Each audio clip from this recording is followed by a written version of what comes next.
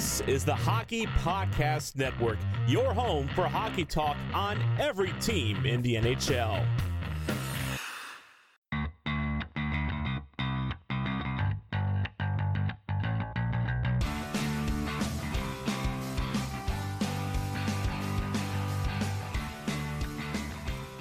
Hello, and welcome to the Tip of the Iceberg podcast, brought to you by the Hockey Podcast Network. This is our first episode of 2021. We hope everybody enjoyed every episode that we had for you in the year of 2020, but it is a new year. It is a new Pittsburgh Penguins team, and it is a new Tip of the Iceberg podcast, as we are here to get better every single show and give you guys the best Penguins content that we can imagine. So we have a very long show for you guys today. We're getting into the entire league, so if you like to learn about the entire league, we're going to have that for you this episode, giving our predictions of the 2021 NHL season. That is standings from every one of the new divisions as well as awards. And we're also going to get into, of course, our Pens poll, which is our normal thing. But before that, we were going to try to record this on Friday. That didn't work because one of our guests showed up, so we had to go back and do our interview, and you will learn who that guest is for one of next week's episodes. But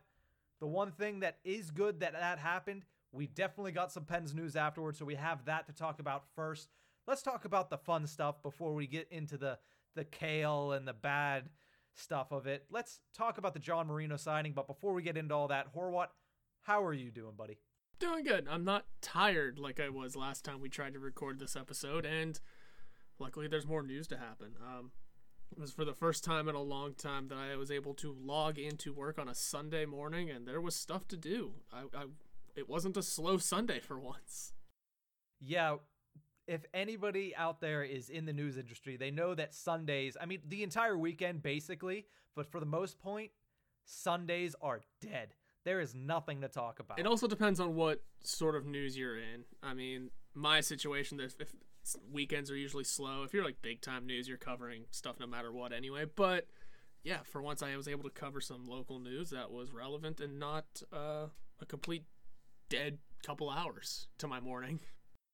And that story you're mentioning is, of course, the story that has us all smiling ear to ear right now, and that is the Pittsburgh Penguins inking John Marino to a contract extension before the beginning of the season, which is huge for the Penguins. I'm sure we're both going to mention that. But the Penguins signed John Marino to a 6-year, $4.4 million extension. Now that 4.4 is, of course, yearly.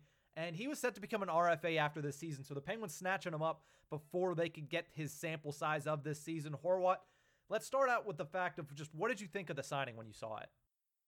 I thought it was a great move. 4.4 is a really low number for him, I feel like, because if he would have had this year as well to go off of, he would have had two 56-game seasons, and even if they looked identical to each other, he's worth far more than 4.4 at that point. And he's pushing 6, I'd say, even maybe not too much far past 6.5, but being able to get him for damn near $2 million under that is it's another team-friendly deal. We have quite a few of those now. And he's just the newest one, and he's the youngest one, and he's probably got the brightest future out of anyone who's got those very friendly deals. Yeah, the big thing is he's 22 years old, so last year he played as a 21-year-old in his rookie season. We both mentioned several times he finished 7th in the Calder voting whenever he wasn't even supposed to make the team out of camp, so that was already a great season. Then let's talk about the fact that, and thanks to Jay Fresh on Twitter and all of the stuff he put out, is John Marino had one of the best seasons defensively than any other defenseman in the NHL, not only rookies. So he had a great season last year. That itself should have warranted a contract extension. But as you mentioned, good for Jim Rutherford to get this deal done before this season, because we can only expect he's going to have a similar, if not, he might regress a little bit because of how good he was last year, but he's 22. So most of the time he's going to improve. And that is a good sign for the Pittsburgh Penguins. Before I even saw the contract term, and I just saw, the terms, meaning the money, Yep. I saw that it said John Marino signs a 6-year extension with Pittsburgh. I was ecstatic. I didn't care what the number was going to be. Now, I put out on social media that I thought it was going to be 4.25, and of course, a couple minutes later, it came out to 4.4, which is anything under 5 is a bargain for this guy. Yep. So I'm extremely excited to see him. Now, of course, the Penguins have locked up John Marino, Brian Dumoulin, Marcus Pettersson, and Mike Matheson for at least the next 3 seasons. That's those 4 guys. Now, say what you will about Matheson, there's still a lot to be said. Those other 3 guys have been a fixture in the Penguins lineup now the last season especially, and previous seasons with Pettersson and Dumoulin. So that is good for the Pittsburgh Penguins to have these guys locked up at half-decent numbers. Matheson, like I said, is a different story, but this is a bargain for a guy like John Marino. Absolutely. I mean, yeah, we have $26.5 million loaded into our defensive core next year, but aside from that, I mean, aside from that, our defense, as it stands right now, should be almost the exact same next year, barring trades or injuries or anything of that sort, minus Cody Ceci. So it's a net positive there already. We extend Marino out. He's got the longest contract on the team now. If anybody cares to know that, going through 2027, him and Matheson have the longest contracts. We're not here to talk about that. We're here to talk about Marino. And yeah, I mean, he should be up there as the core of the defense going future, as the leader of the defense going forward. And just at age 23, I mean, he's a little older as for going into his second season than a lot of guys are, but that's not too bad. You like where his position is, you like the money, and you like the term. It's all a great deal all around. And if shit hits the fan, there's no clauses on it. He's gone. He doesn't have a modified no trade clause or anything in there? I didn't get to look at that portion of it yet. Nothing. Unless those come out far later than anything else, there are no clauses on this deal. Man, that even is an even bigger deal than for Jim Rutherford, because to be able to have the flexibility, not that we're saying anything's going to happen to John Marino, because as you said it there, and as we've pegged it since really the middle of last season, he's going to be the heir apparent to Chris Letang whenever Chris Letang decides to step out, or whenever Chris Letang's game declines to the point where John Marino takes it from him. There's some people saying that could happen this season at some point, that John Marino is going to take over from Chris Letang. Now, while I think that's a little bit... Yeah, it's a bit of a jump. It's a bit of a jump there, because I think Chris Letang is still going to be the number 1 defenseman this year. Next year is a possibility to me, and the year after that I think is a definite. Mm-hmm. So getting this guy signed, and then also the big thing is the way it's structured in real money. It's very backloaded, which helps the Pittsburgh Penguins when it comes to the salary cap and money issues when it comes to the COVID crisis right now. It'll be back-ended, so about 2025, 2026, 2027, whenever hopefully this COVID stuff is far in the rear view and we're getting sellouts after sellouts, then is when he's going to be the most money, which is when the Penguins will not have to worry as much about paying it. So, of course, John Marino helping out the Pittsburgh Penguins in that aspect. This is really just all things good for the Pittsburgh Penguins and Jim Rutherford. I was extremely happy with the contract. I was extremely happy with the number, extremely happy with the player. And it seems like a lot of Penguins fans are. It seems like the entire organization is. And it seems like John Marino is set and doesn't have to worry about going and playing in a contract season. Going to go out there and hopefully play his game at the beginning in that second defenseman role. Yeah, that's always what you want. You want guys going in without the thought of making a bad play and maybe costing them $1 million or whatever.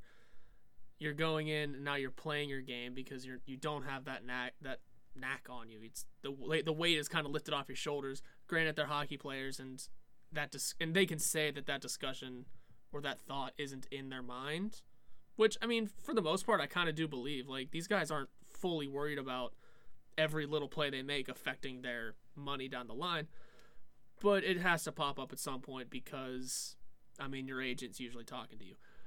But with that being said, him being signed out with a year left on his ELC is phenomenal, and going forward, it shouldn't bother him, it shouldn't nag him, and he'll be here until either he's a free agent or we trade him. Which either way, I mean, I don't think either will happen. There might be another contract in his future down the road.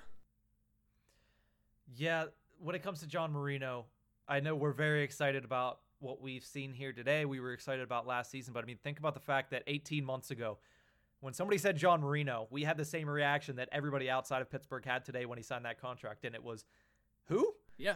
Who is this John Marino kid? And of course, anybody in Pittsburgh, anybody that paid attention to the Pittsburgh Penguins last year know exactly who John Marino is. And for the people that don't, you're going to find out sooner rather than later. Congratulations to John Marino. Congratulations to Jim Rutherford on a great signing. I know that sometimes we badger him even at the littlest thing on every single signing, every single move, but this is something that as of right now, and it seems like it's going to be that way for the entirety of this contract, it is a fantastic signing for both the player and the team. It's going to look like a bargain in a couple years is my prediction. Yeah. But before we move on, any last thoughts on Marino before we get to the vegetables of the Pens news over the weekend? No, Marino's a great deal. It's another great deal for the team, which is what you want to see, and just other names that have a great deal. Brian Dumoulin at 4-1 for another couple seasons. Brian Rust for this season and next at 3-5, and Jake Gensel at $6 million. These are all great deals that,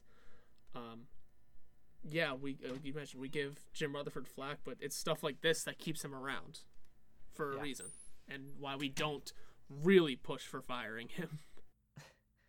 And the big thing that you mentioned there is all those other names at great numbers. And as much as we don't like to talk about it, the end of Crosby and Malkin is coming near. So the way that the team is set up going forward after that, especially with salary cap space, what they can spend in free agency and what they can spend in this place and that place at trade deadlines, it's going to be important. So signing these good players that are young to great deals like this is something that's going to keep the Penguins afloat after they lose their superstars, which again, a couple years down the future, so I will digress on that point. But one of the bad things from this weekend, because there's always a good news and there's always a bad news, but prior to the John Marino signing on Sunday, we found out that Kasperi Kapanen has yet to report to Pittsburgh Penguins training camp as it opened up on Sunday the 3rd, which is also good news, but Kapanen not being there is not. He is still in Finland dealing with some visa issues, will be quarantined for 7 days once he finally reaches Pittsburgh,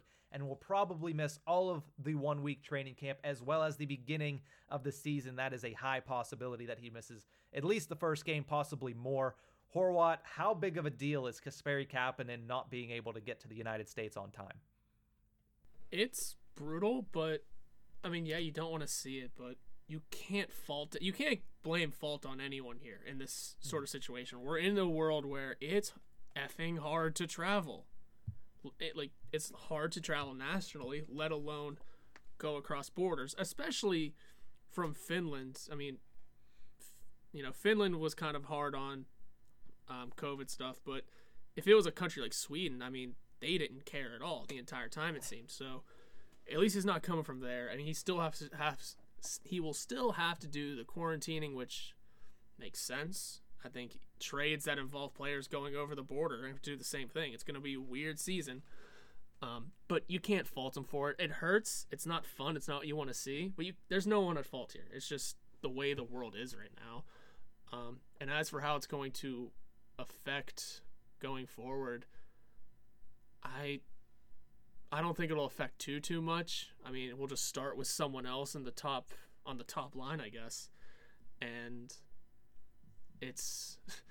there was a big question on going into the season of how long Kapanen would be on the first line before he got demoted. He might get demoted a lot quicker than we thought, because who knows if the first line of Crosby, Gensel, and whoever they decide to put there, that flies off. I mean, Kapanen's going to the third line like that, no hesitation, because you don't want to break something like that up. I mean, it will depend on what happens, but if Kapanen can grow his game after coming back, then if he deserves the spot, he deserves the spot. I just don't think it'll happen right away for him anymore. When it comes to traveling from Finland, as you mentioned, it's pretty difficult in the first place. We saw this with goaltender Emil Larmi whenever they had the return to play training camp, where he had trouble getting into the United States, and it took him a couple cracks at it to get outside of Finland. So it's happening right now with Kapanen. Like you said, we can't really blame him. We have no idea how long he's been dealing with this issue. To think that he just tried to come to the United States 3 days before training camp is also asinine. Yeah. He's been trying for a while, I would imagine, because he does still have that 7-day quarantine, whether or not he was going to run into these issues or not. So odds are Kapanen was scheduled to be here in plenty of time for camp. But of course, customs and visas and everything with COVID has prohibited that. So that is why he's going to be here late. But it is a massive deal for Kasperi Kapanen, and honestly, it is a pretty big deal for the team. If you look at Kasperi Kapanen, the acquisition to bring him to Pittsburgh from Toronto was kind of the centerpiece of general manager Jim Rutherford's offseason. This was the move that he made to show everybody where his direction was this offseason. And the fact that that centerpiece is not going to be here on opening night, January 13th, against the Philadelphia Flyers is a big deal. They've stated several times that he is pegged to be on that first line with Sidney Crosby. No ifs, ands, or buts. Didn't matter how he performed in training camp. He was on that first line right wing. Now he will not be there on opening night. He will not be there when he gets here, as you mentioned, and I believe in the same way. There's no way, considering the practice schedule, which is going to be basically non-existent for the Penguins, there's no way that they're just going to throw him out there on the first line the second he gets to the Pittsburgh Penguins organization. He's going to start on the third line, possibly the fourth line, to get his feet under him, to get some game action, because they don't want to throw him on that first line and handcuff Crosby and Gensel just because Kasperi Kapanen is trying to get his game up to speed, and it's nobody's fault, as you mentioned. It's just uncomfortable and not a great situation for the Penguins. So as far as who goes up there, we'll talk about that in a second, but Kasperi Kapanen, hopefully he gets into the country sooner rather than later. Hopefully he gets into the country before the season starts so he can maybe get a practice or two in before that January 13th day after his 7-day quarantine. Who knows where the situation is going to go? We're going to have to keep an eye on it. Hopefully he gets in here soon. But other than that, it's a matter of who's going to step in for him, because I feel like he's probably going to play on that third line. Now, Horwat, who do you think is going to probably step in? And, of course, this is all based on what Mike Sullivan's going to end up wanting to do in training camp, but who would you peg up there for the first line right wing if Kapanen can't make it here in time, which it looks like he won't?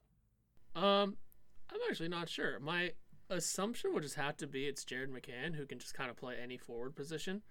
Mm-hmm. Other than that, I mean, I just don't see too many other names that could be eligible. I mean, Josh Curie, you don't know that name. He's not even going to make it, probably. It'll be interesting. I would just assume it's going to be Jared McCann for now, which means Evan Rodriguez probably has a slot to make the opening night roster now, or Colton Sevier. It's going to be a weird team this year no matter what. As for where people slide in with the Kapanen situation, just another thing to watch for. And I just want to know, if Kapanen's having issues getting over, what about these other European players? What happened with them? I mean, obviously they all got over, but I mean, like Riikola, I guess, didn't have an issue, or if he did, he figured it out a long time ago. We also don't know where they're coming from. How many of them came from Finland, and if Riikola even went back, because some players just stayed in North America after last year. Yeah, and I understand that too. I mean, I don't know where these guys live. I don't know what they do in the off season. But we know, like, a guy like Cam Lee, right? He was in Russia playing for a minute. So he had to come back over.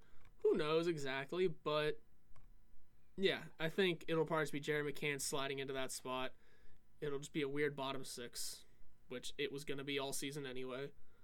And with that being said, I don't think it's too much to worry about. I think you hit the panic button if they say, yeah, he's not going to be able to make it for a little while.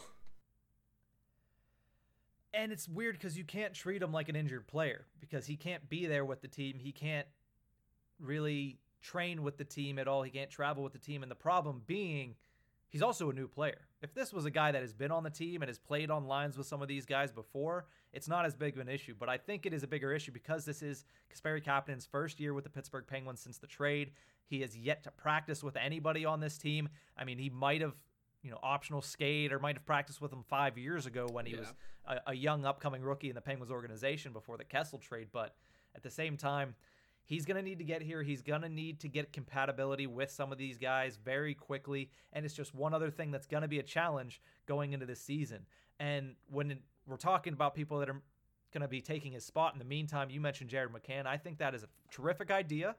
I think Jared McCann has played on that line. I think Jared McCann has played well on that line, and he will again if they put him there. But the big thing with Jared McCann this year is they are trusting him to take over a big depth scoring role. That was what was going to happen before the Kapanen issues, and I think that's what they need to stick with now. I mean, the big problem with McCann last year was the fact that He was really good at the beginning, then he wasn't good at the end, and he really needs to find some stability. And I don't think starting him on a first-line role where it's going to be temporary and have a date, expiration date that is a good idea for Jared McCann. I think they should stick with him on the third line because he plays a different style when he's on the first line than he's going to play when he's on the third line. So let him try to stick in the style that is going to get the most production in the third line. I think Brandon Tanev is the guy that you want to go with because this could be 1 game, this could be 5 games. But the thing about Brandon Tanev is you're pegging him right now as a fourth line winger with Teddy Bluger and Colton Sevier is what I've seen. But if you put him up on that first line right wing, he has shown that he can play top line minutes with Malkin last year at certain points, but also Brandon Tanev plays the same way, whether he's on the first line, the third line, the fourth line. Even I'm sure if he's a healthy scratch, he's still going 90 miles an hour wherever he's at. The point being, Brandon Tanev plays the same way either way, and I think he's somebody that will be good on that first line as a holdover piece. I don't think he should stay there all year, but I think if you're having him there for 5, even if it's as much as 10 games, I think he'll be able to get the job done and open things up for Sidney Crosby and Jake Gensel that Jared McCann wouldn't be able to do. And I also think what's the word I'm looking for? I don't know. The readjusting to getting down to the fourth line will not take as long as it would for McCann going back to the third line. Yeah, you're probably right about that. I like that choice too. I mean, we'll just have to see. It's with McCann, it is just consistency issues, and that's what you want from him. It's just some consistency, no matter where in the lineup he may be. But overall, I mean, Tanev would be fun too because I think he's someone who's got that ability to be there. I just didn't know what position he was exactly. Flipping through the Penguins roster online, he had him listed as a left wing, so I didn't even kind of look at it. But that makes a lot of sense too. Flipping him, he's another guy that can kind of play anywhere at any line because he plays the same style no matter where. I mean, yeah, it's not high scoring or high flying, but he's, crashing bodies and creating space, which is kind of what you want for your first line anyway. It's something that Kapanen is also able to do, just maybe not to the extent that Tanev would be able to do, but I think either guy would work. And, this is why we're not the coach, right? Exactly. I mean, there's also something to be said about possibly pushing Zucker back up with Crosby, which is a possibility, and then putting somebody else on Malkin's line. But the big thing for me is don't mess your entire lineup up just to fix one hole. Right. So, I mean, it's a possibility we could see it. We'll have to see later this week in training camp. But as of right now, it's just guessing as to who Mike Sullivan is going to put there to answer that question, and just a blind hope that Kasperi Kapanen can figure out all of the border issues between now and the start of the season at least. Exactly. So that is all the Pens news we had. Of course, 22 minutes that we did not expect, but we always love when Pens news comes across the wire, especially news like John Marino. We're very excited for him. But as we mentioned, we have a lot of league news to talk about. We're going to predict each division's standings as well as the overall awards for the NHL this season. We're going to start right now with the standings. And we're going to start in our own division because why not? We're already talking about the Pittsburgh Penguins. Let's start in the East Division. We're going to give you our 8 to 5, and then we'll go to the top 4, who, of course, are going to be the teams that qualify for the playoffs. Horwat, who are your number 8 to number 5 teams? All right, my number 8 to number 5. I'm starting with the bottom, the cellar, number 8. I know that they've done a little bit of moving and shaking this offseason, but I'm still going Buffalo at the bottom because reasons of Buffalo, and I don't need too much more. Yeah, they have cool new jerseys. Yeah, they have Eric Stahl, apparently. I forgot about that one. Mm-hmm. Yeah, they have Taylor Hall, but who knows if he's staying all season? Who knows what they're going to be able to do? Yeah, you have Jack Eichel. Again, you almost traded him this offseason. Who's to say you're not going to do it now?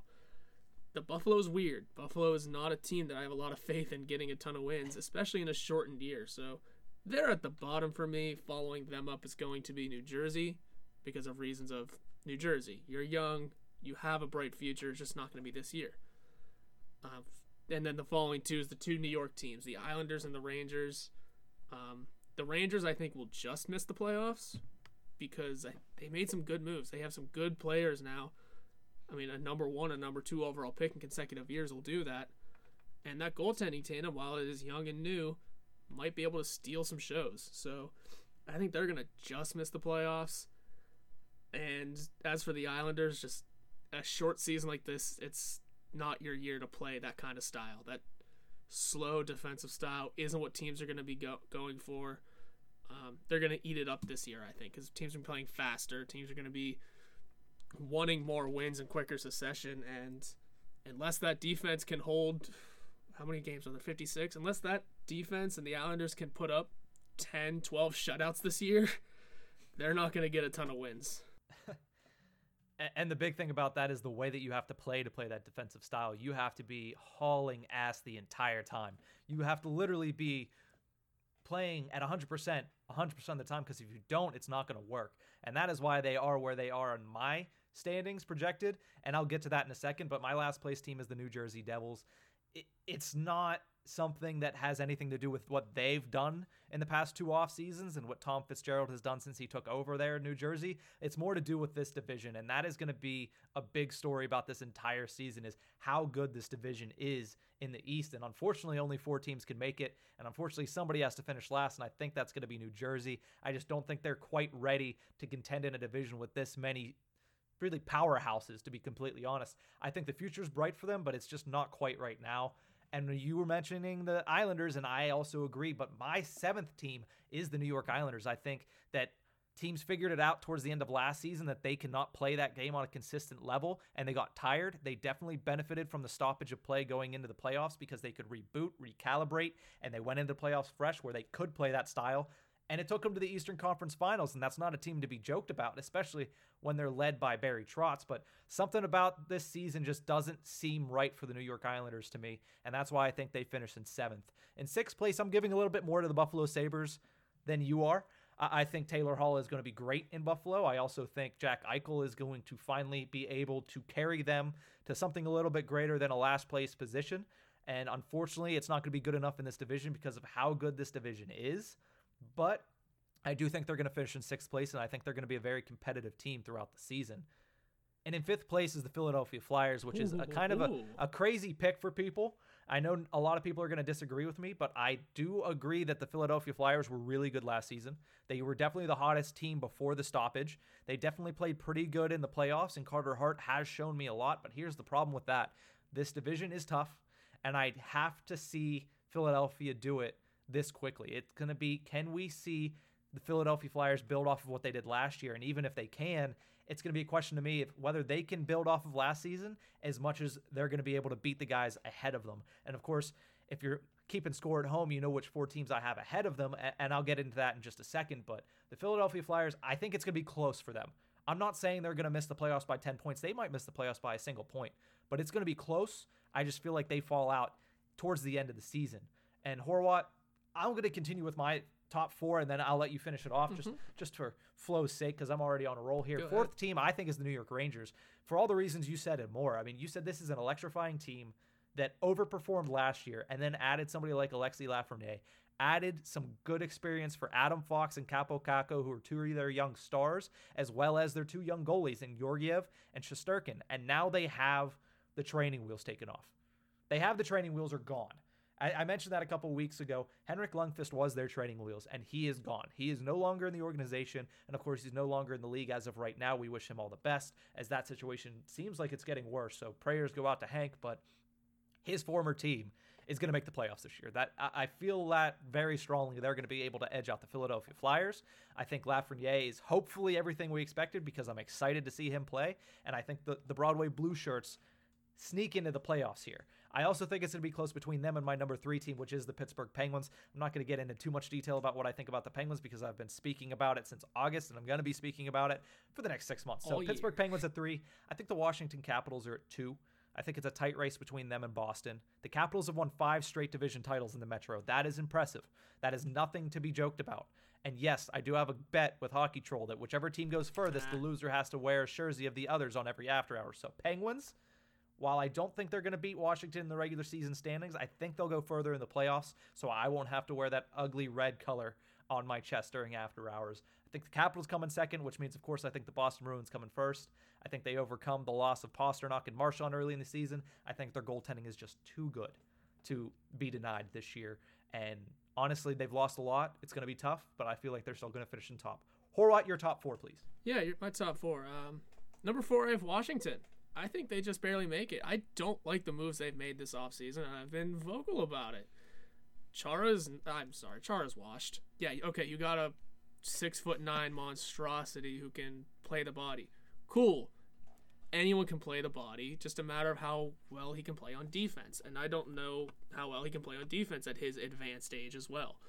I think what I said was the only thing he improves is or at least increases, is their jersey sales, their average height, and their average age. And guess what? Their average age is now the oldest in the league.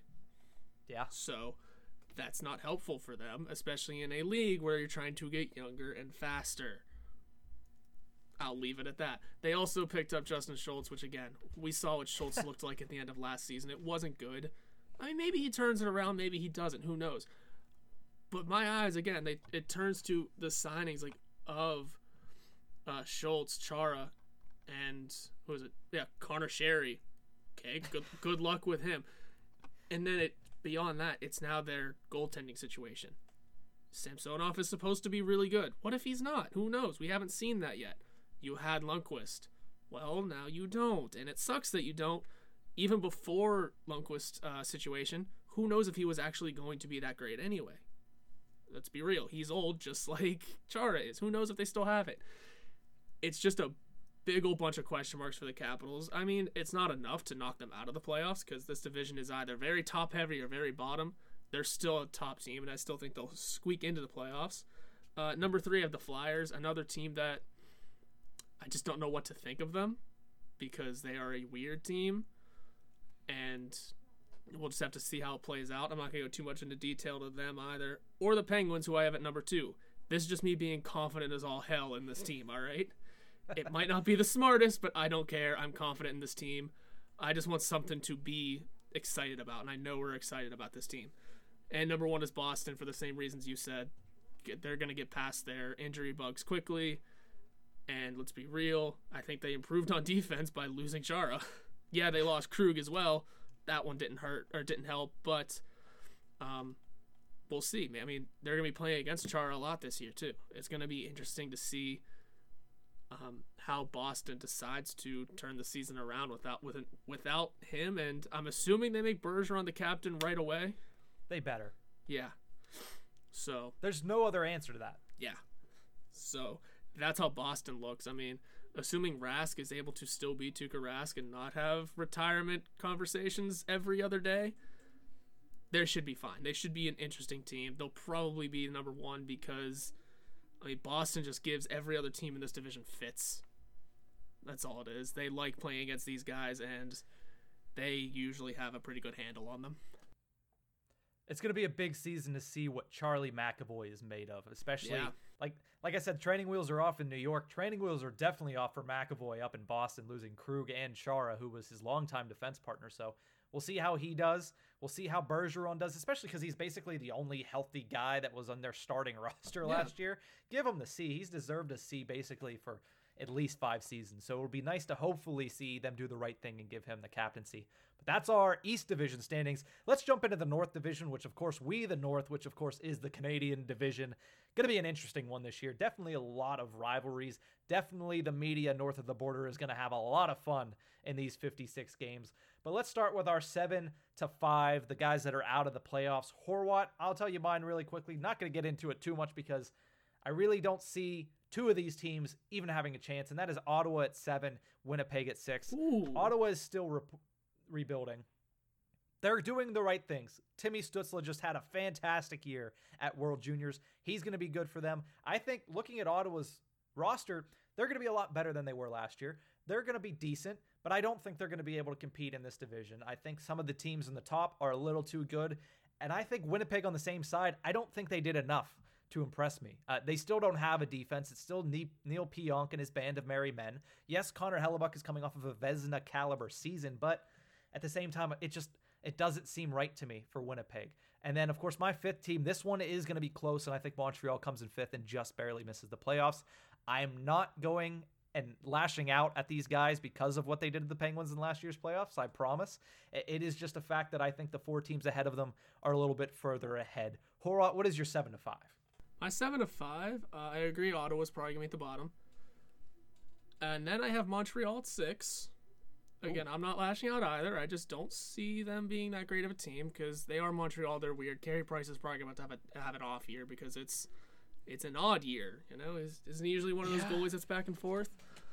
And then beyond that, I think Edmonton just misses again because reasons like Buffalo. Yeah, Edmonton, you have great players, but what happens, man? Every year, what happens? I just don't see it for them again. Who's their goaltender this year? Koskinen and Smith again. Ooh, yeah, no, you're not stopping pucks again. Plus, I've said it multiple times, your defense is sketchy at best. It is. I'm sorry. I don't have their roster in front of me, but... And Oscar Klefbom's out for a long time as well, and he was one of their bright spots. And even I would say, but yeah, so it's going to be a sketchy defense. It's going to be a team that, again, is going to be carried by two people and two people only. And maybe James Neal does something. Who knows? Is he even there again this year? Yes, James Neal is still there. All right, so maybe. Well, who knows? But I just don't see it happening for them. Two guys can only carry your team so far. All right, why don't just keep it going? You're on a roll, 4-1. What do you got, Horwat? All right, I got who's making the playoffs up in Canada? 4. I got Toronto squeaking in because again they have made some weird moves. They made some interesting moves. They are about to run Frederik Andersen out of town. So they're about to lose a goalie probably. Who knows what happens exactly? You don't think they're gonna start their backup anymore now that they finally have one? I don't know, man. It's such a weird team. But aside from goalies aside, they signed Joe Thornton, Wayne Simmons, and re-signed Spezza, who, yeah, they're all great guys to kind of have around. But oof, I saw somewhere and heard somewhere that they're trying to pin Thornton with Marner and Matthews. Oh no! Pardon my French. What the fuck are you doing? Yeah, that is a big why. No, don't do that. Don't do that. I get signing him. I understand. I truly do get signing him, but putting him on that line seems a little much. The team they're not striking me as a team that's going to really make a ton of noise. Enough to make the playoffs in that weird division, but not enough to really make noise and be a top tier team in that division. Then I got Calgary. I like the additions they've made. I like their jerseys, obviously, and I just like this team. They have a great team. You expect them to do more in the playoffs. They're one of those kinds of teams, and that has always kind of started with Johnny Gaudreau and guys like that. Then I'm going Vancouver, so that leaves Winnipeg, who I'll get into, as the top team for me. Listen, say what you want about that defense, but I mean, Connor Hellebuck was the Vezina winner and might fight for it again this year.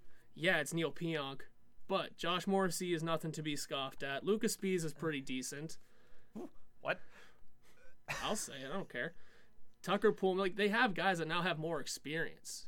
They've gone out and they've kind of added to it. Now, also, this season, you're not worried about what was going to happen with Dustin Byfuglien. That situation is handled. It's over. He's off their minds. Plus, you still have Patrick Laine, Brian Little, who else is on this team? Oh, Mark Scheifele. You have a Kyle Connor. You have a bunch of goal scorers up top. This is probably one of the deepest forward cores in Canada, at least. I mean, adding Nate Thompson, adding Paul Stastny back, having a full season of him. I think that forward core is going to be very interesting and might be the reason why they not run away with this division, but kind of give it a push. This whole division is going to be close. Let's start there. The whole Canadian division is going to be close. I can agree that it is going to be back and forth all season, but I don't know about close. I think there is a couple teams that are going to run away a little bit more than the rest, and I honestly think it's going to be the top 3. I think there's going to be a separation between my number 3 and my number 4, and the fact is this entire division is very offense-leaning, minus a couple teams, and that's Montreal, who I think is barely going to miss the playoffs, and I think it's Calgary, who is going to make the playoffs at number 4. Mm-hmm. I think their defense mixed with basically last year being an off year, this year you have to imagine Calgary's going to go and play pretty well, which I was surprised to hear you put Calgary as high as you did, because you're usually not a Calgary sympathizer. You're usually a guy that goes against the Flames. I go against the Flames in their goaltending decisions. Well, now they have Markstrom, which is kind of an answer. Yeah, exactly. But I have them at number 4. I think they're going to be a good team, and yes, they do have some of the most gorgeous jerseys in the NHL, not just the Canada division.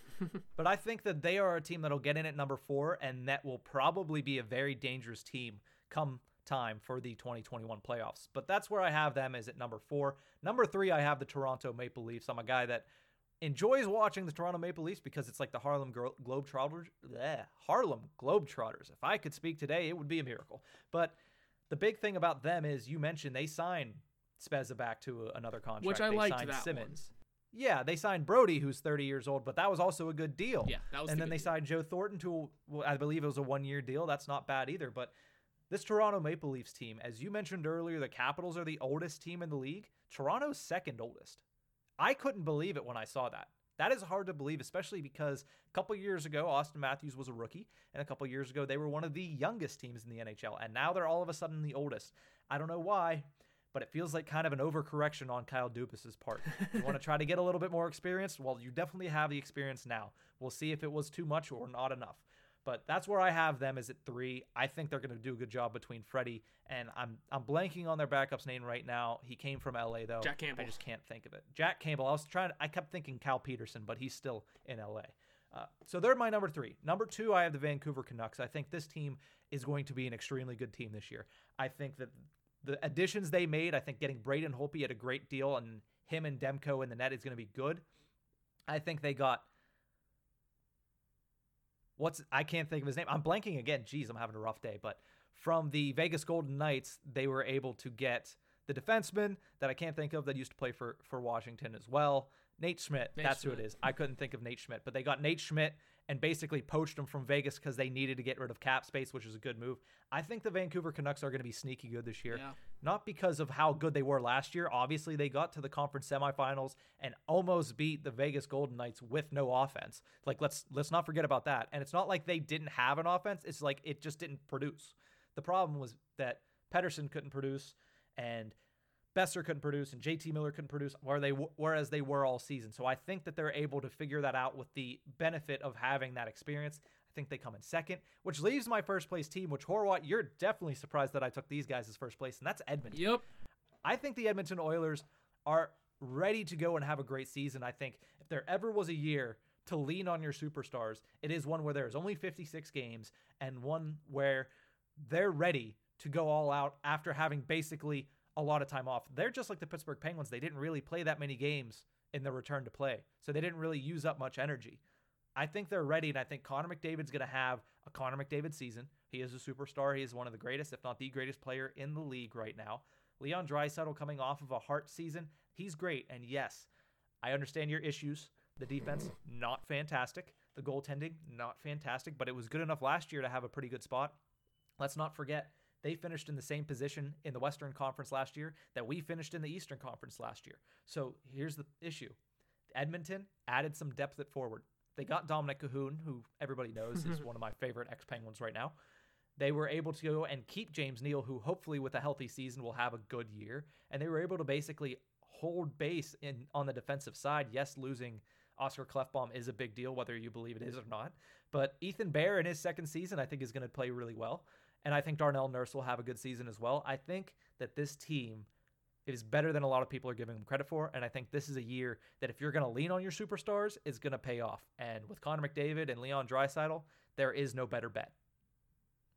You're not wrong. I do get what you're saying. It's just a matter of when were the wheels going to fall off last year? They benefited from the shutdown, basically. It's awkward to say, but they were a team that kind of benefited from it. Granted, they didn't do much with it, but who knows if they would have been in that position going into a regular offseason.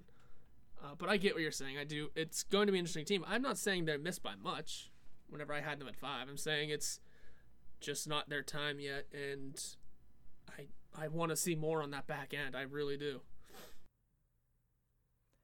Yeah, we'll have to wait and see, and hopefully the Edmonton Oilers figure it out and make me look correct, and hopefully we're correct in our Eastern Division standings predictions as well. But we're going to take a real quick break here. When we come back, we're going to talk about the Central and the West Divisions just before getting into our NHL awards picks. We'll be right back.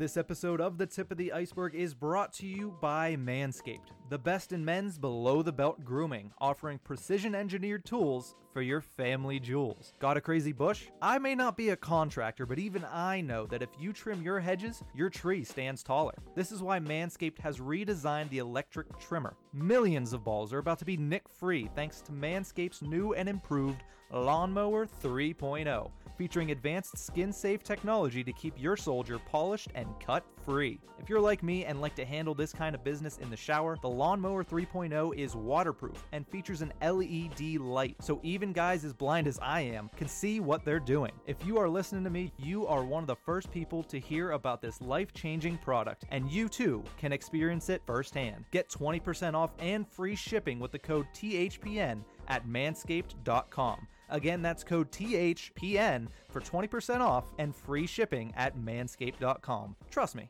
your balls will thank you. Hockey fights, lifestyle, and tales from a first-round draft bust? We have it all and more on the Hockey Podcast Network, your home for boutique hockey content and podcasts covering every team in the NHL. Welcome back to the Tip of the Iceberg podcast, brought to you as always by the Hockey Podcast Network, as well as you just heard Manscaped. Go to manscaped.com and use code THPN for 20% off and free shipping. Trust us, your balls are going to thank you. Horwat, we still have the Central and the West divisions to talk about. We're going to start with the Central division here. Really, to me, the weakest division in this entire realignment. It might be. Who do you have from 8 to 5 in the Central Division? 8 to 5. I mean, this is a division I'm going to kind of fly through in my explanation because I really don't have much for any of them. But 8 through 5, I got Chicago at the bottom. It just seems like it's the end of the road. They need to figure it out quickly to rebuild. I mean, they're going into the season with Malcolm Subban and Chris D'Elia in net. That's a brutal look, man. That is. They're going to be behind Detroit, who, had a recordly bad season. But Thomas Greiss and that should be able to pick him up a couple wins unless they get the Greiss that we had. So who knows what Detroit does, but they're not going to improve too much, maybe just more than Detroit. Then it's Nashville and Florida for my 6 and 5. Florida is just one of those weird teams, man. You want them to be good, you really do. But something about them falls apart every year. This year's going to be no different. And I don't know whose fault it's going to be, though. That's going to be the big question. Whose fault is it going to be this year for Florida? It always seems to peg on somebody, and it's never seemed to be Jonathan Huberdeau or Alexander Barkov. So put them on good teams. I don't think that'll start the season. Put them on good teams, please. Yeah, eventually that might happen, or eventually maybe the Florida Panthers will become a good team. I think they will be one day. They had their chance a couple years ago to be a good team. That has kind of faded, but they still have a good opportunity to be a good team. They have a great core with those two. It's still possible they could be a good team, and they just got to make the right moves, and they got to get the right kind of luck. Who knows? Maybe they do squeak in this year, but for now, it's just not a possibility to me. And to dig in on Nashville just a touch, I just don't think that goaltending's got anything left in the tank. Rene has run his course, and Saros, I think, still has to prove himself, but he's going to be a decent starter. I just don't see it happening yet. He's a weird situation. And nobody can get on you for saying that, especially because the Nashville Predators used their first-round pick on a goaltender. So it's pretty obvious that they also believe that they need to figure some things out in net. And I have them at 6, but let me go down through my 8 through 5. Mm-hmm. I think Detroit still finishes in the cellar, mainly because you don't come off of a historically bad season like that. Literally, like you mentioned, the worst in the history of the NHL in 82 games. It was awful. Jimmy Howard was awful, and yes, Thomas Greiss is an upgrade to what Jimmy Howard was, but I still think they finish in the basement of this division. I still think there's a lot of way for them to go. They have a lot of young players that couldn't develop a lot this year, and it's going to be a good learning year for them, but I still think they finish in last. I think Patrick Kane can will the Chicago Blackhawks out of last place and into 7th place. Ooh. So that's about as far as they can go, and that's why I'm ironically hanging my Patrick Kane jersey behind me. Is they're going to get in 7th place. He's going to be their team MVP. He's not going to get close to league MVP because they're not going to give it to a team that finishes 7th out of 8th in one of in probably the third or fourth easiest division to make the playoffs in the NHL this year. Sixth, I go with Nashville. Again, like you said, goaltending, that's a rough subject. Their forward core is questionable at best, and I just don't think the Nashville Predators are going to have a great season. Fifth, surprise here to most people, Columbus Blue Jackets. Ooh, I like that. A lot of people like Columbus going into this season, and it's a good point. This is a good team in the Columbus Blue Jackets, but I just feel like they're not going to have a good season. They do have two young goaltenders that proved last year that they are studs. They have a pretty good defense core. They have a half-decent forward core that can overperform and really raise their level to the level needed to win games. And I think John Tortorella does a good job of getting them to play the way that he wants them to. But something about this season, I feel like they're just going to lose in a close race with the Florida Panthers, who are my number 4 team. As I mentioned, I do have them a little higher than you. I think Florida finishes in 4th. And for all the reasons you stated, yes, it is questionable, and that's why I could not even come close to putting them higher than this position. But the big reason that they struggled last year was because of Sergei Bobrovsky not having a great season. Do you really want to bank on him having seasons back-to-back that are as terrible as he did last year?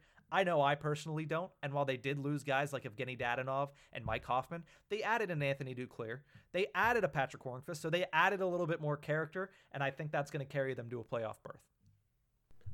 I like that. I agree with it. I mean, to be fair, Columbus and Florida, they're going to be close all season, without doubt. I mean, yeah, I said Florida will miss, but I mean, they probably won't miss by much because I do have Columbus sitting at 4, just barely squeaking in because they are a weird team, and it's going to be fun not playing them for a season, I guess. I don't like playing them. I think they're kind of boring sometimes, but we don't get to hear the cannon all year. That's beautiful. Yeah, they're definitely like an annoying little stepbrother. It seems like it's in the normal Metro, it's Philly, New York Rangers, Washington, Pittsburgh. The Islanders are kind of like, hey, we're good, and everybody ignores them, but they're still really good. And then Columbus says, hey, we're good, and everybody just says, shut the hell up. Yeah. Like, don't talk to us. You're not part of this group right now. And it's unfortunate for Columbus, but I feel like that's the way it has played out, and I feel like that's not going to change this year, even though they've moved to the Central Division. But you mentioned at number 4, you put Columbus. I'll go down through my 3 through 1. I think the defending champion Dallas Stars, and Western Conference champion that is, are going to finish in 3rd, with Carolina in 2nd and Tampa coming in 1st place. I mean, those first top 2 are basically layups to me. Well, that's fun. I mean, we had the exact same top 3 of Dallas, Carolina, Tampa Bay, for all the same reasons. I mean, Tampa Bay, yeah, they're losing Kucherov, but I mean, Braden Point, Vasilevsky and net, the returning Cup champions. You assume they're going to have a healthy Stamkos. Probably won't, though, because that's Steven Stamkos. I think if anyone has suffered more injuries than, Crosby, it's probably him. I mean, Crosby's may have come across as a little more severe, but I mean, Stamkos is hurt damn near every season. But having him back, they're the defending champions. They're going to play like it. There's no reason why they shouldn't. And after that, it's Carolina because they are still a very good young team with a lot to prove. But they'll be a good young team, and 2 is where to have them. And Dallas, it's the team that came in 2nd. And they're a weird team, but they put up pretty solid offense. Their defense is also just as solid. And their goaltending is Ben Bishop, right? Dallas is Ben Bishop and Khudobin still. Still? Okay. I mean, Khudobin's so weird, but he's a backup, but he plays like a starter, so you got that going for you. Dallas is going to be in a good position again. They're one of those teams that you never really talk about, you never really watch, but the next thing you know, they're in the conference finals, and you wonder how the hell they got there. And last year, it just so happened that they reached the finals. So they're a good team, and that'll probably just continue for them. Will they be better than Tampa or Carolina? Probably not, but it'll be damn close. It's going to be another close division for the most part, but it will be an easier one. So, I mean, plus Dallas playing against Nashville, Detroit, and Chicago 8 times each. That's a lot of wins. I mean, the same could be said for Carolina. Yeah. And Tampa. Oh, yeah. I mean, the top half of this division is going to obliterate the bottom for the most part. And then there's Columbus and Florida who are going to jockey for position the whole year. That's how this division is going to work out, it seems. Well, let's finish it off with the Western Division. Horwat, what are your number 8 through, let's just do 8 through 1, considering it's the last one. Your 8 through 1 standings for the Western Division, and then I'll argue and get into mine. What do you got? At the bottom 3, it's another year of the 3 California teams. It hurts. Oh, I disagree, but go ahead. Oh, I like that you disagree. Okay, San Jose is going to sit at the bottom because they are still just the most questionable team in the league. I'm sorry, Ooh. Martin. We know my aggression against Martin Jones and the San Jose Sharks. We'll leave it at that. After that's going to be Anaheim. Listen, you guys have Pittsburgh kid John Gibson in net. Please do better for him. I want you to do better than 7 in the division. I do. Above that's going to be LA, though, so at least LA's winning California. Woots, winning something, getting out of there. If they were Nashville, they'd put a banner up. Best California team for at least 6 of the last 8 years or so. But those are going to be the bottom 3. That's 6, 7, 8. As for 5 and 4, again, these are 2 teams where, again, it's going to be jockeying back and forth all year, and it's just going to come down to the last handful of games. But in 5, Minnesota. Ooh. Just missing. I have said before, and I think I've said it to Hoppy, that this team's going to be a unit in the coming seasons. They really are. Just not this one. Next season, they might literally be second in the division, however they line up next year. It's just not going to be this one. This is going to be a growing year. It's going to be a hell of a growing year, so they're going to just miss the playoffs. But it's an advancement year. They're going to make some noise, and it'll be their year next year. And as for the top 4, I mean, let's be honest, 1 and 2. Let's just start with 1 and 2. It's going to be Colorado and Vegas. Is it? I think Colorado's going to run away with this because of reasons of Nathan McKinnon. I don't even need to name the rest of the roster. Yeah, I've said start argument, end argument, Nathan McKinnon. Yeah, I mean, yeah, Edmonton can do that same thing with McDavid, but at the same time, there's more to that. At least there is more to the Colorado Avalanche team. And after that, it's Vegas because they're one of those weird teams. You don't know how the hell they're good, but they are, and they're very good, and they keep getting better. If they figure out their cap situation, they can be a baller of a team. So I got them at number 2, and then 3 and 4, St. Louis will be 3 because reasons of St. Louis. They're a great team. They were 2 years removed from the Cup. Yeah, they're losing their captain, but they're gaining another good one in Ryan O'Reilly. So I like St. Louis at 3, and I mentioned Minnesota jockeying for position. They're going to be jockeying with Arizona, who's going to squeak in. Arizona's another quietly weird team who can do something, and they just might do something this year. I'm not saying they'll go far in the playoffs, but they'll at least make it, I think. How much of your Arizona pick is dependent upon the fact that Darcy Kemper can carry them? I'm more or less thinking skaters on that team. I forget who exactly is on the roster. I wanted to pull it up. Totally forgot. But I know Phil is there. So it's because of Phil, though. That's the big thing. You like Phil Kessel, Clayton Keller, and Schmaltz, I believe, is still there. You like those guys, and Vanian, Estraza, and everybody like that. You like that team? I do like that team. I mean, like I said, they're gonna barely reach, and it'll be a jockey with position with Minnesota the entire time. But they're gonna etch it out in the last couple games. I feel like it'll be interesting, and that's gonna be a division to watch, though. That's for certain. Yeah, it will definitely be a fun division because even the teams at the bottom have young skaters that'll be fun to see how they enter the league. And even the ones that already have entered, it'll be fun to see how they play in their second or third seasons. And that's a good point, and I think this is going to be a fun division to watch, not the fact that we're on the Eastern Coast and going to have to stay up late to watch any of it. But I have mine a little bit different than yours, which has been the case the entire time, which I love when that happens because bragging rights are now on the line between the two of us, and I love winning those things. Oh, yeah, you're probably right. But my number 8 seed team is LA. I think they come in dead last in not only the division, but yes, in the California contest. And I think San Jose is right ahead of them. So I don't put much stock into San Jose, where you definitely don't. But I give them a little bit more than LA. LA is a very young team with a lot of superstars. If you haven't watched the World Juniors, it is basically all Los Angeles Kings and Anaheim Ducks for at least Team USA. So I think LA has a bright future. Again, same thing. I think Cal Peterson is going to have a good season. Hopefully he gets a little bit more games played than Jonathan Quick.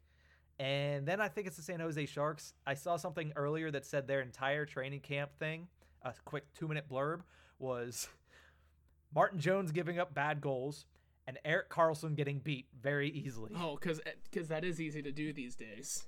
So it was not a ringing endorsement, but of course this pick is based on some other, of course, key factors. I still don't think the San Jose Sharks are going to be all that good this season. My number 6 team is the Arizona Coyotes. I'm going to have to ask Corey and Richie from the network who cover the Coyotes to please not kill me for this pick, but I feel like they come in 6th.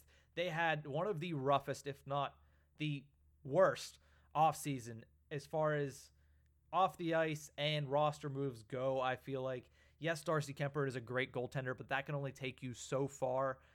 I don't know how they're going to do with a captain that doesn't want to be there, that they literally, he said, trade me by then or don't trade me, and gave the team an ultimatum. I'm not sure how that locker room goes after that happens. And I just think there's a lot of things the Coyotes need to work out. Do I think that they're in trouble for their future? No, I think they still have a pretty bright future because they have a lot of good prospects down there. I think they need to figure out their current, cap situation as well as their draft pick situation, but I don't think this is the year for them. I think they had a good run last year, but it's not going to happen again this year. If I'm wrong, oh well, it wouldn't be the first time I was wrong about something that Phil Kessel did, but I'm going to move on from there. I think Anaheim finishes in 5th, and they get the banner for the best team in California. I think they take strides this year. For a big reason is John Gibson, who you mentioned is a Pittsburgh area kid. And I also think this team has a lot of young players similar to the LA Kings, but they're a lot further along in their progression. Like I believe it's Sam Steele is his name, and Troy Terry, who are also a couple of years into that progression. I think they're going to come in and make some pretty big strides and get them pretty close to a playoff spot. But to me, I think my top 4, Minnesota, you mentioned a lot, and you said that you told State of Hoppy from the Soda Pod here on the network that they're going to be a damn unit. Yeah. You actually told him that right before you cut out for about 3 minutes, and both of us made some jokes that ended up blowing back in my face. But I do think that this team will be a damn unit. I agree with you in the future. I think this team squeaks into the playoffs this year, outdoing the Anaheim Ducks. It is going to be a rough travel schedule, so I think it's going to be very impressive that they come in 4th place in this division, especially considering the top 3 teams are basically a lock. But I think Minnesota makes it. I would love to see what Kirill Kaprizov is going to bring to this team. I'm going to love to see what Marco Rossi brings to this team. And I think for the first time in a lot of years, no offense to any Minnesota fans that are happening to listen to this show, for the first time in a lot of years, they're going to be fun and interesting to watch. So I'm excited for that, and I think they make it to the playoffs. My top 3 differs a little bit from you. I think Vegas comes in 3rd. Ooh. I agree with you. They're a team that is going to be good for a while because they have built themselves very good. I mean, Peyton Krebs at World Juniors is another living proof of that, but they also have a pretty stout core of prospects down there, not to mention the fact that they literally had to give up players like Paul Stastny and Nate Schmidt, who I can now remember his name, to bring in a guy like Alex Pietrangelo. You mentioned it's a big hit for St. Louis to lose Pietrangelo. It is a massive gain for the Vegas Golden Knights to get that name guy on defense. Plus, let's not forget Shea Theodore is really good, and the Vegas Golden Knights have a really good goaltending duo in Fleury and Leonard. But I still think they're going to come in 3rd. I have St. Louis in 2nd. I think somehow they managed to get better even though they lost Alex Pietrangelo because they answered the bell with Torrey Krug, which is huge. And yes, their backup situation is rough, but also another year for Jordan Binnington. I think he comes and has a bounce back year. I think he has a really good year for them. And I feel like Colton Parayko is ready to take over the mantle as the number 1 defenseman on that team. So St. Louis I have finishing in 2nd, and I agree with you, Colorado, for reasons of Nathan MacKinnon, as you so eloquently put it, is going to be in 1st place, but also the reasons that they are the deepest team in this division, the reasons that they have such good goaltending in Francouz and in Grubauer, and because their defense is also one of the most stout defenses in the National Hockey League. Very underrated, is considering the fact that they're getting ready to not need Ian Cole because Bowen Byram is killing it in juniors as well. But that is my final standings of the West Division. Colorado in 1st place, Vegas in 3rd, Minnesota making the playoffs in 4th, and St. Louis in 2nd. Horwat, any other overarching thoughts on these teams that we've talked about before we get into awards after another quick break? Yeah, I look at the divisions, and I like these new divisions. I kind of like how they've fallen into place. I mean, yeah, the Canada one's weird, but if you got to do it, you got to do it, and I kind of like the way it works. The way everything else looks is kind of nice. Yeah, Minnesota's getting screwed with travel, but someone was getting screwed somewhere. And besides, Florida and Tampa Bay both just laugh at you because they've been traveling up and down the eastern border their entire lives. So they don't care too much. Plus, I look at some of these divisions, and Yeah, it's a lot of very weird teams, but I mean, it's hard to look at a couple of them and say, yeah, there's definitely a standout, full on, gonna be the leader in that division. That's why my number one in Winnipeg and number one in Canada was Winnipeg. I mean, that's a division where really, normally you're not gonna say any of them are a standout, whole on number one team. Mm-hmm. And I feel the same way about the East, but that's mostly because they're all number one teams. Yeah, basically. And you just had to pick one. And yeah, Tampa and Colorado really do stand out among their groups as number ones. But in the West, I mean, Vegas could put up a fight. St. Louis could put up a fight. That's going to be just a fun one to watch. It's like, yeah, Tampa might be the only full-on standout number one. But that's also because they just won the Stanley Cup. Yeah. So it'll be interesting to watch. It'll be a fun season. I mean, 8 games against, each other team in the division. It's going to make for great entertainment, not just great hockey. And boy, oh boy, let's build some friggin' rivalries here, eh, boys? All around. Let's not only build rivalries, let's watch some big rivalries get even more bloody. I mean, not bloody, I don't want to see blood, but get even more hated, get even more intense. You say let's build new rivalries. I say 8 games of the Battle of Alberta is must-see television, and that is what I'm going to finish on. Aren't they getting 9 or 10? Because there's fewer because they're in Canada, so they might get 9 or 10. That's even better. Yeah. 10 games between those two teams? Whew, that'll be great entertainment. But we're going to take another quick break. When we come back, we're going to talk about NHL awards, our predictions for those, as well as this week's Pens poll. We'll be right back. Did you know that your favorite band also loves your favorite hockey team?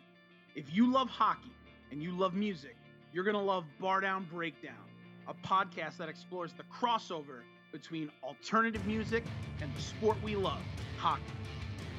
Every NHL player wants to be in a band, and every band guy wants to be a pro athlete. With guests from all over the globe, come along with us as we interview some of the most captivating names in alternative music and talk about why we love hockey and how it's influenced us.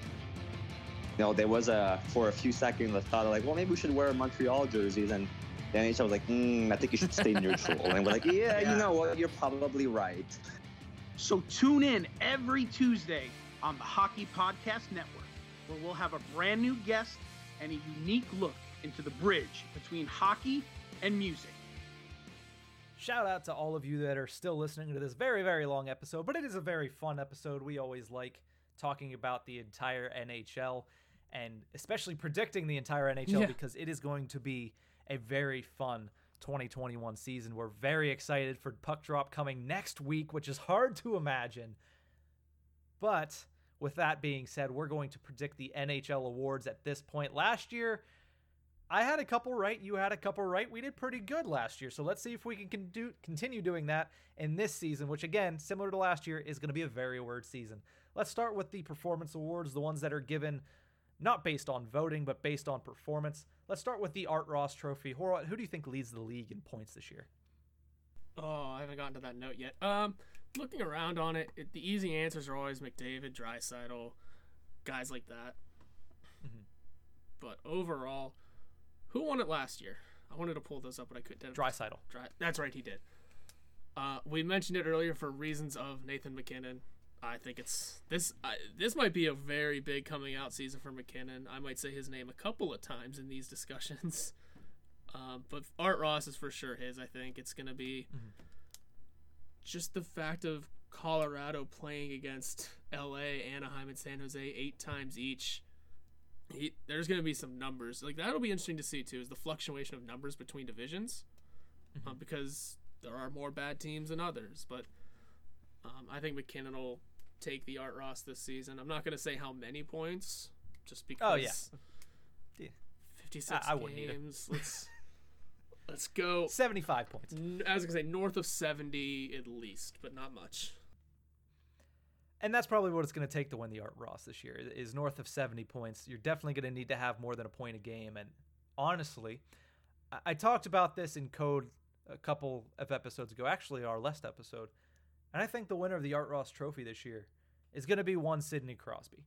I think he is primed to go out and have the season to end all seasons, the best of his latter stages of his career, and he's going to go put over not only just a point a game, which he's done in every single season since he's came into the league, but he's going to put over way more than a point a game. I think he's going to finish between 75 and 80 points, and I think he's just barely going to edge out the likes of Nathan McKinnon and Connor McDavid.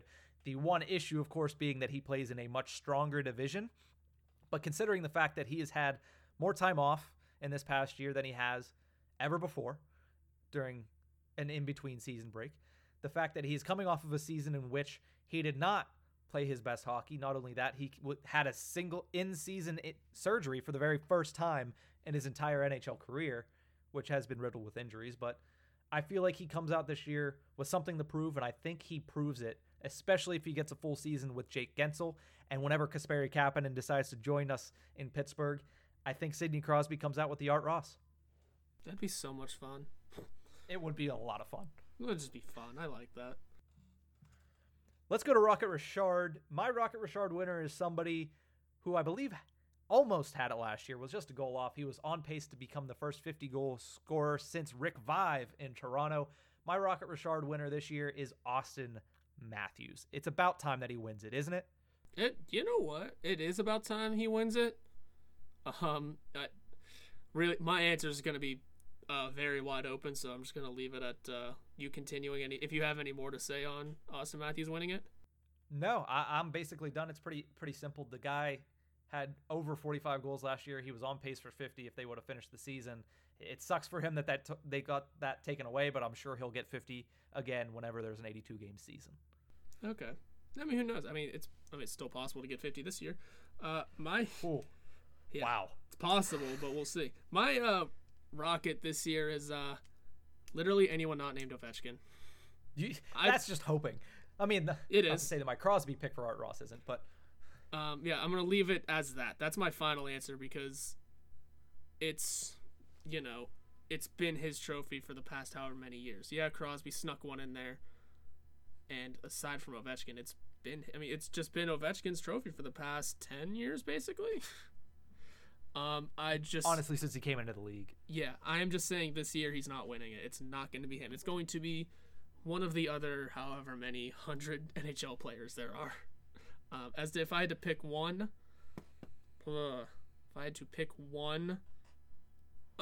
Patrick Laine, because reasons of why the hell not. I got them winning the division, and that might be a reason for it. Yeah, if you're saying Patrick Laine is going to win the Rocket Richard, it would stand to reason that the Winnipeg Jets are going to have a very good season as well. So, I mean, I like it. You're picking a long line the rest of your picks. I mean, I will say, my final answer is not anyone but Ovechkin with a caveat. With a back card or a undercard of Patrick Laine, yes. There you go, buddy. Well, the Rocket Richard is something that has belonged to basically just Ovechkin for the past 15 seasons, and I don't want to say that I don't think he's going to be close to it. I think he's a very serious contender, as he has always been since he stepped foot in the NHL. But just this year, I feel like Austin Matthews not outclasses him, but outweighs him when it comes to the best sniper in the league. Let's go to the Jennings Trophy, which is the award given to the goaltenders who allow the least amount of goals. Who do you think, which team or which pair of goaltenders are going to allow the least amount of goals in this weird 56-game season? Going back to my Colorado lines, it's going to be their year because they're against such a weak scoring division, kind of, in the three Canadian teams and possibly Arizona.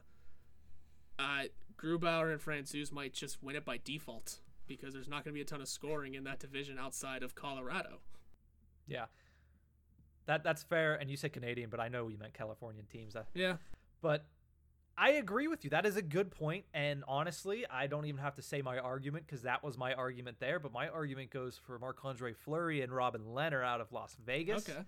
I think they win the Jennings Trophy. I think Vegas has always been a team that does not allow goals very often, and now adding somebody like Alex Pietrangelo, also being in the division, like you mentioned, I will give you credit where credit is due. That was a good point. I agree with it wholeheartedly. But I also think Marc-Andre Fleury and Robin Lehner are two guys that in the past 3 years have both been up for Vezina trophies. And I think if they are healthy, And by they, I mean their entire team. And if they can figure out ways to score, I think they're going to be a great team this year. And I think they're going to allow the least amount of goals. They're going to struggle against Colorado, as anybody will. Yeah. But I do believe they will win the Jennings this year. And that's fair. I like that one too. It'd be awesome to see Fleury win an award like that. Yeah, and it would have to take something that is skill-based and not vote-based, because we really don't think Marc-Andre Fleury is going to win anything vote-based. But Damn. let's get into those vote-based ones. Let's start with the Calder Trophy. I mean, is there anybody else besides Alexis Lafreniere that this is going to go to? Who is even a rookie this year? I mean, you have Tim Stutzla I'm an out of idiot. Ottawa. You have Quentin Byfield if he plays in LA. Me. Who else is a rookie this year? Then also remembers the entire top 10 of the draft. Marco Rossi, we yeah. mentioned him earlier. Yeah. So, but let's be real. It's his to lose for now. Like, let's start there. It's definitely his at the moment. Yeah, it's his to lose, and it's just a matter of what he does with New York. It's very well possible that he falls off a cliff, but we just don't see that happening, and it's probably just going to be Lafreniere's award because of A, popularity, B, he'll probably prove it. He'll probably prove to be one of the better players in the league, and I mean, yeah, there's a ton of other great rookies coming up this year, but like I mentioned, I mean, I forgot the names, so who knows who else it would be, because when you think of rookies in the league this year, Lafreniere's your first thought 9 out of 10 times. So, yeah, there are other great players. I mean, the final 3 will probably be Lafreniere, Byfield if he plays, and Stützle, because that's just the way it might roll, and it'll just be interesting to see.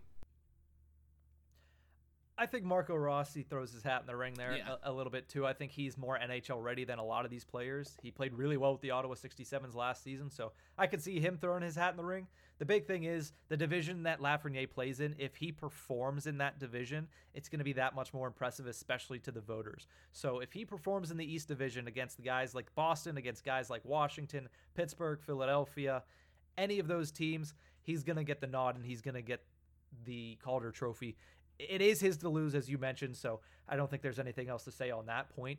Next, we're going to talk about the Norris. I have a guy that I think, I mean, he finished in the top 10 last year. He's kind of almost a no-name to people unless they really follow the game of hockey, at least to the level that we do, which is half decently, I'll say. I won't give us too much credit. Who do you have for the Norris before I say my guy? Victor Hedman. Because the Norris That's a safe pick. Because the Norris is a very lazy trophy. Or at least it's voted very lazily, I should say. It's not a lazy trophy to win. You kind of do have to be good. But when it comes to when it comes to picking the player who wins the Norris every year, it's always the lazy pick. And I think this year is going to be no different in Victor Hedman. That's fair. And last year I was correct. This was one of the ones that I predicted correctly when I said Roman Josi at the beginning of the season. And I was correct. Yeah. I'm not going to predict a back-to-back because in Norris trophies, unless your name is Victor Hedman, you don't really get that opportunity very often. Or Bobby Orr. But I think, well, Bobby Orr, if you want to make it completely relevant. But I think Jacob Slavin wins it out of Carolina this year. I was thinking him too, but then I did remember how lazy of a trophy this is. It is a lazy trophy, but Slavin finished in the top 10 last year, so Yeah. he's on the radar. And I think if he's able to have a good season, and that team in that division is going to be as high up in the standings as we believe they're going to be, I think he gets a little bit more recognition, especially with how they played last year and how good they looked last year. Now they have the eye of the national media. And with that, if they go out and come in the top 3, him being the leader on defense there, it'll get him a lot of votes. And I think that'll get him enough to get the Norris this year. Yeah, and I like that choice. I mean, I was thinking him or Dougie Hamilton as well, but again, Carolina just gets no respect sometimes, so that's another reason. Yeah, for they're that. a bunch of jerks, though. So I mean, why would you respect them that much? Exactly. I mean, it's just We don't have to worry about that because they're not in our division. But Vezina Trophy last year to Hellebuck. I feel like considering you put Winnipeg in first, Yep. I'm predicting you're going to say Hellebuck here. Yep, I think it's a repeat just because he is that good and he's going to continue to be that good.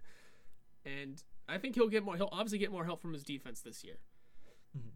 I think they've learned a lot last year, and it shouldn't be as much of a revolving door. Their Buffalo situation is figured out, and it's his team. And if I have them winning the North, yeah, Connor Hellebuck can repeat. I mean, he did just win it, so we know he's got that ability to do it again.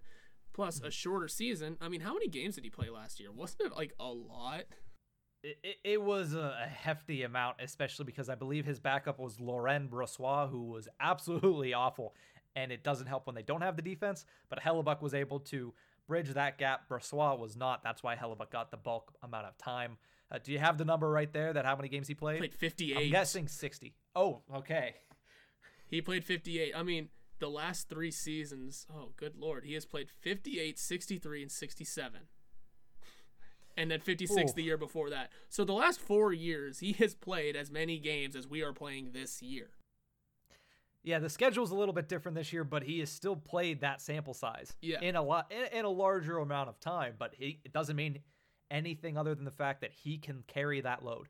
Yeah, so we know he can do it. I mean, hell, yeah, he's not going to play all 56 games this year, but in the 30 or 40 he might play, you're going to get a good amount of wins for this team. He's going to make a ton of saves.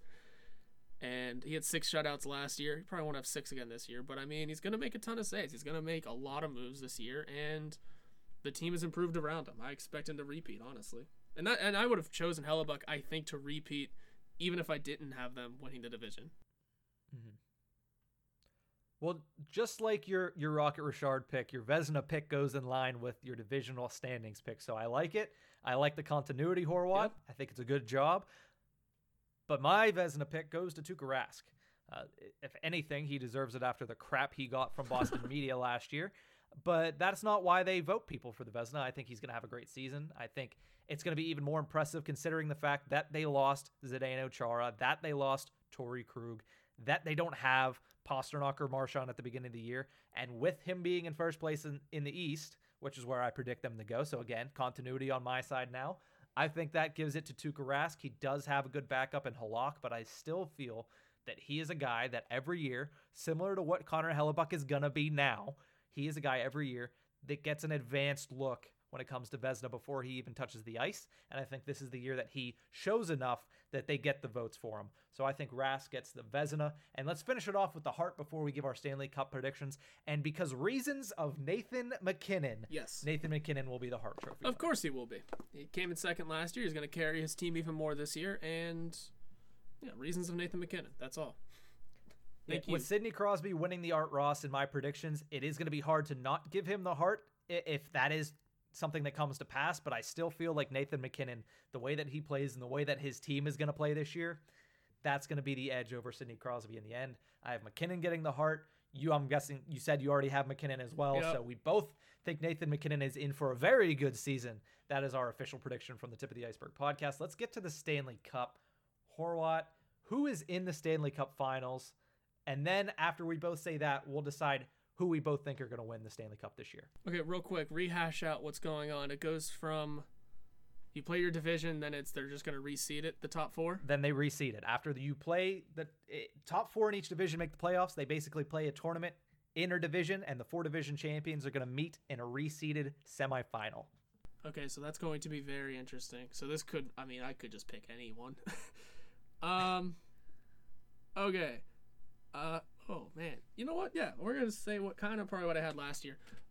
Penguins in Colorado, because I love both teams. Obviously, my Penguins pick is a homer pick. Let's be honest. I have no other reason than for that. And Colorado because of reasons of Nathan MacKinnon. How many times are we gonna say that all GD year? At least one more time, because for reasons of Nathan MacKinnon, I have the Colorado Avalanche in my Stanley Cup Finals prediction, but I do not have them facing the Pittsburgh Penguins as much as I would like to say that. Yeah. And trust me, I will love to be wrong if the Pittsburgh Penguins make the playoffs, but I think it's going to be the Colorado Avalanche and the Carolina Hurricanes. Ooh. I think the bunch of jerks go the whole way to the Stanley Cup Finals this year, and I think we could probably say it at the same time. Who's winning the Stanley Cup this year? Penguins. Never mind, we can't say it at the same time. I'm taking Colorado. You're going with the homer pick the whole way. That's fine. Always go the homer pick the whole way. Once things get down to actual playoff discussions, whenever that happens, then we'll get into that. I'm sure I'll be a homer then too. But yeah, if I had to take my homerism out of it, yeah, Colorado all the way as well. But for now, I like my 2 of Pittsburgh, Colorado, and I have Penguins winning in the homerism pick, and then if you're taking homerism out, Colorado. Yeah, I'm going Colorado for reasons of Nathan McKinnon, but that is, I think, the last time we're going to say that on this episode. As we have one last thing to say, we have the Pittsburgh Pens poll that we have to go through for this week. Of course, this week's Pens poll was, which of these Stanley Cup moments is your favorite to remember? The 4 that we picked are 4 moments that I know I certainly like. They were all moments in the Stanley Cup Finals, not exactly the playoffs. There are moments that we like from the playoffs leading up to these moments, but the finals was the question. Marc-Andre Fleury robbing Nicklas Lidstrom in 2009 won the poll because it is obviously one of the most iconic moments in Penguins history. That won the poll with 34%. Mario Lemieux beating Casey in 91, his most iconic goal, 26%. Connor Sherry sniping in overtime of Game 2 in 2016. That also got 26%, so surprisingly that tied Lemieux's goal over Casey. And in last place was Jake Gensel's Game 1 winner after the Penguins failed to get a shot on goal for over 30 minutes of ice time, and then he finally broke it open in Game 1, changing the landscape of that series. That got 14% of the vote. But like I said, Fleury in 09 came in first, Lemieux in 91 in second, Sherry in 16, and then Guentzel in 17. Horwat, which one was the most memorable to you and your favorite? To me, I'm taking the one that had the least percentage there. It's Jake Gensel's goal because, A, it's the one I remember the most because it was the most recent, and my mind it's the most recent in my mind for sure. And because I can vividly remember I was watching the game, I was watching with 2 buddies, mine, Tyler and Zach, and Doc said, like, the Penguins haven't had a shot in this amount of time, and I said, next one's going in. Then not even 2 minutes later, Guentzel rips that shot and goes in, and I just was like, I told you. I said it. I'm sure you weren't that calm. I definitely wasn't that calm, but it was definitely a point of, I said it. I told you. It happened. And I haven't been able to predict a damn thing like that ever since. But well, that's great considering this whole episode was predictions. Yeah. All of these moments are definitely memorable moments. For me, of course, my favorite moment is Marc-Andre Fleury beating Nick Lidstrom.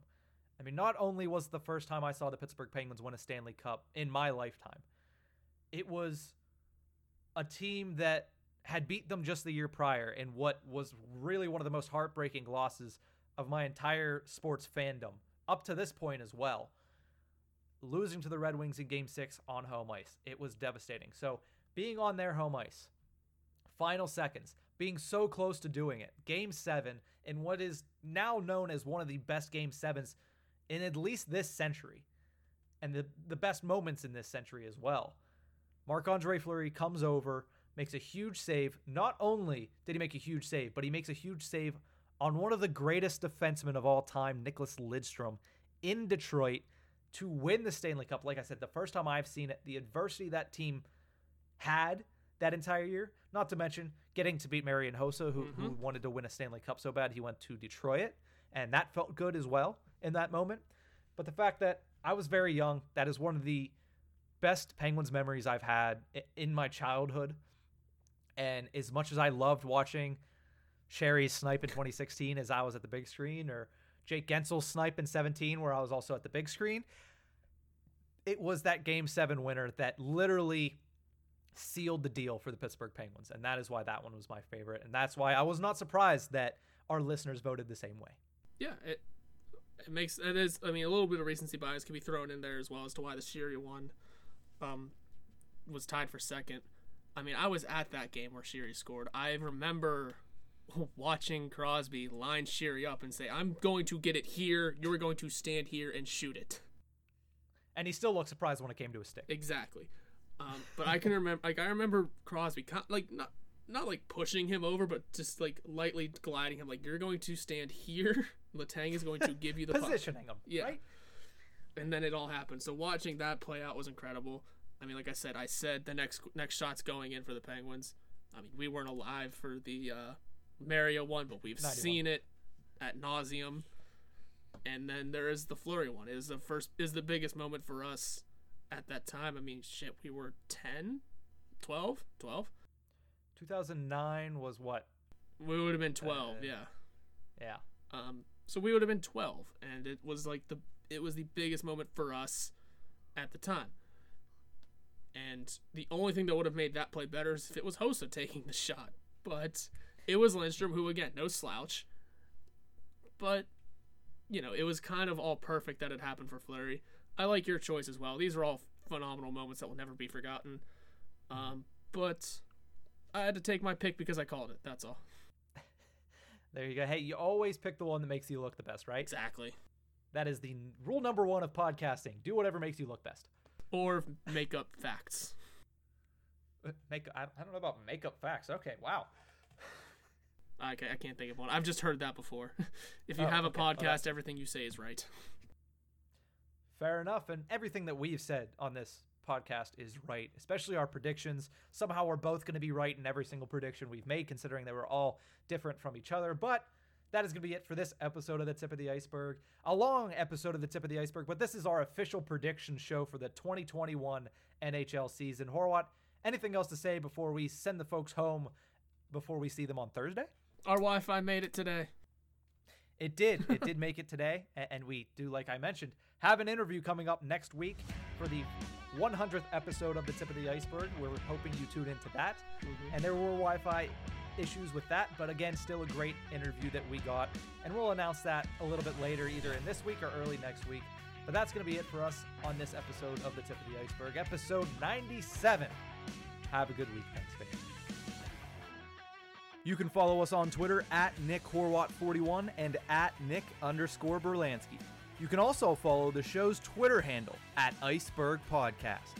This podcast can be found anywhere you get your podcasts from, so please subscribe and rate us on Apple Podcasts. We are brought to you by the Hockey Podcast Network. You can visit them on Twitter at HockeyPodNet or at thehockeypodcastnetwork.com. Every team, everywhere.